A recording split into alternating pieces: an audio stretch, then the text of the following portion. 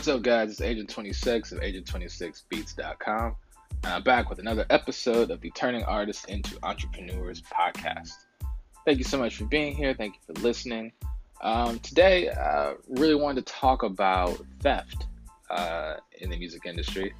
It's a large topic, but I do want to just touch on some of the things that I think scare most people. And one really, really great way that you can protect yourself and your creative property from theft, or at least after a theft has occurred and you can prove that it has happened. So I'm really excited to get into this one.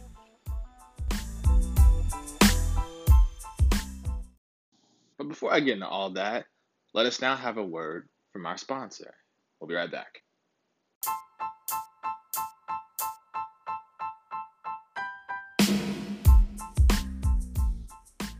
Okay, we're back. So, like I said, I wanted to get into talking about theft, and I'll start with the producer side of things. I do think it's kind of even for both as far as the actions taken.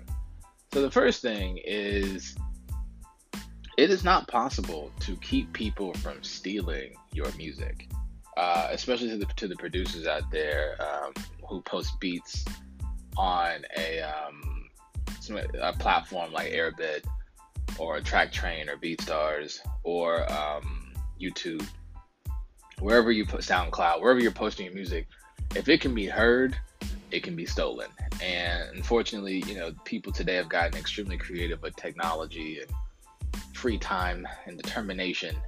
A man can do a lot of things with patience, and I think people have figured out ways to rip beats, to do reinterpolations, which is a whole other cornucopia of issues. But you see more people taking others' creative property. It's a sad thing, but things can be done. And I think that if you find that you're listening to an artist or whatever, and you're like, yo, like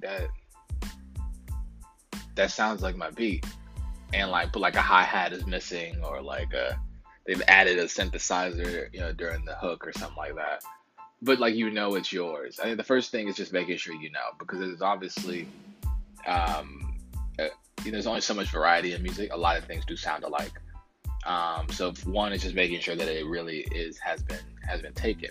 But if it's your style of music, this is what you do, you remember making this production, and you have that file, or that track already uploaded, you're in an advantageous position for many reasons. So if it's an artist that steals your beat, because so many artists want free tracks, you can file what is known as a DMCA, which is a standard way of removing whatever content that has been taken down. So you always have that ace up your sleeve. The thing is, though, is what you want to do is you want to reach out to the thieving party, as it were. So if, let's say, I put up a beat on YouTube, which I do regularly, and let's say I put it up, and a month later I hear it on some other producer's channel, and he's leasing the beat out. Not uncommon, unfortunately, but let's say that's what's happening. So if that's the case, what I would do in that situation is I would reach out to the artist, or to the producer in this case, and I would send him a message, maybe an email through YouTube, or through comments if I just feel that aggressive about it, or on Instagram, whatever means he has. The thing about music is everybody wants to be connected, so it's very easy to find someone's contact info. But I look them up, and I'd be like, hey, this is actually my beat. I see that you've taken it. If you could please, license it or lease it out, I'd really appreciate that. You have 48 hours to do so, or I'm filing a claim and you're going to lose this. And God forbid it's not a part of someone's instrumental album or beat tape, or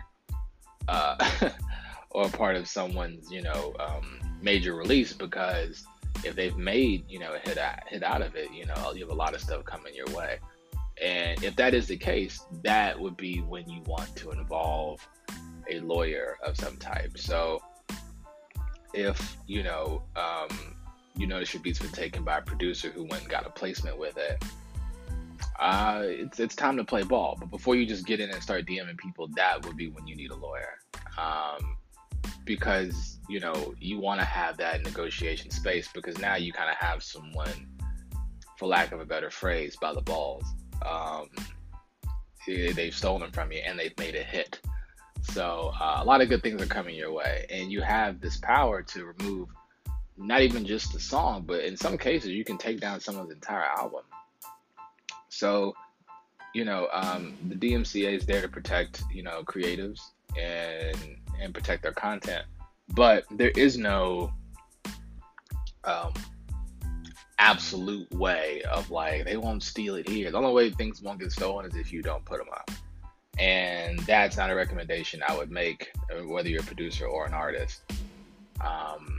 You need to continue to put content out. This fear of things being stolen, I think, is felt by a lot of musicians, and I understand it. I've had things of mine taken. I think we all have. It's just the nature of the business. We all inspire each other. Some people take inspiration a little too far. And there are some people who truly don't realize that it's theft. They think, well, I heard it on YouTube, it must be free. And it's not realizing that if you just would simply open the description section, you would notice there's no free lunches here. But people don't operate like that. So it's a simple thing, but you may not always know necessarily if someone's taking your stuff.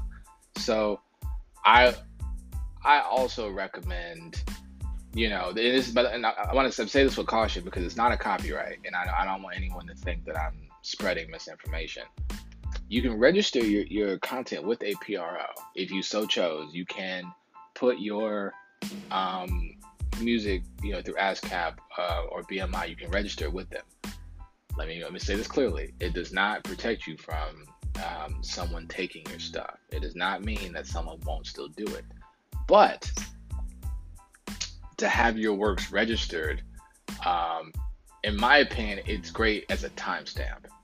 And that's kind of the way, like, if I'm releasing like an album or anything commercially, I'll have it on ASCAP, where I'm a publisher, a songwriter. And so when I put things on there, what I'm doing is kind of just proving validity of the work itself. I'm not necessarily like, no one's gonna take it now. People are still gonna take it.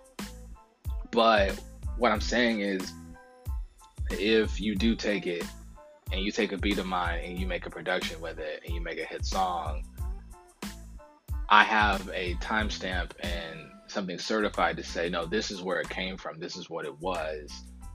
No, I don't care what he or she is now calling it. This is what this thing is.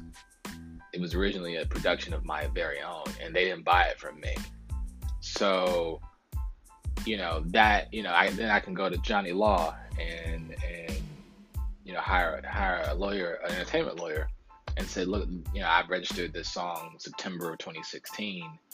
It's now December of 2019, and I hear it somewhere where it was not bought from me. So these are the kind of things that you can do to protect yourself. Filing the DMCA, if you see it, reach out to the person, give them a day or two. If they still don't want to do it, then you're going to have to teach them a lesson that they will not soon forget. And I still recommend registering with the PRO for timestamp purposes. Now, technically speaking, you don't necessarily need to do that, right? As soon as you make something that's on your hard drive, you have creative dominion over that thing. But I'm a big fan of receipts and numbers and stats, because that's just the way this country, at least America anyway, this country works. So have your receipts as best you can. Have your timestamps of when you uploaded things, because you just never know when things are going to happen. So just wanted to drop that one on you guys for this week. Intellectual property is a big deal to a lot of people, and I totally understand why.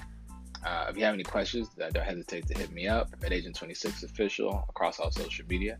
And I'll catch you guys in the next one. Peace.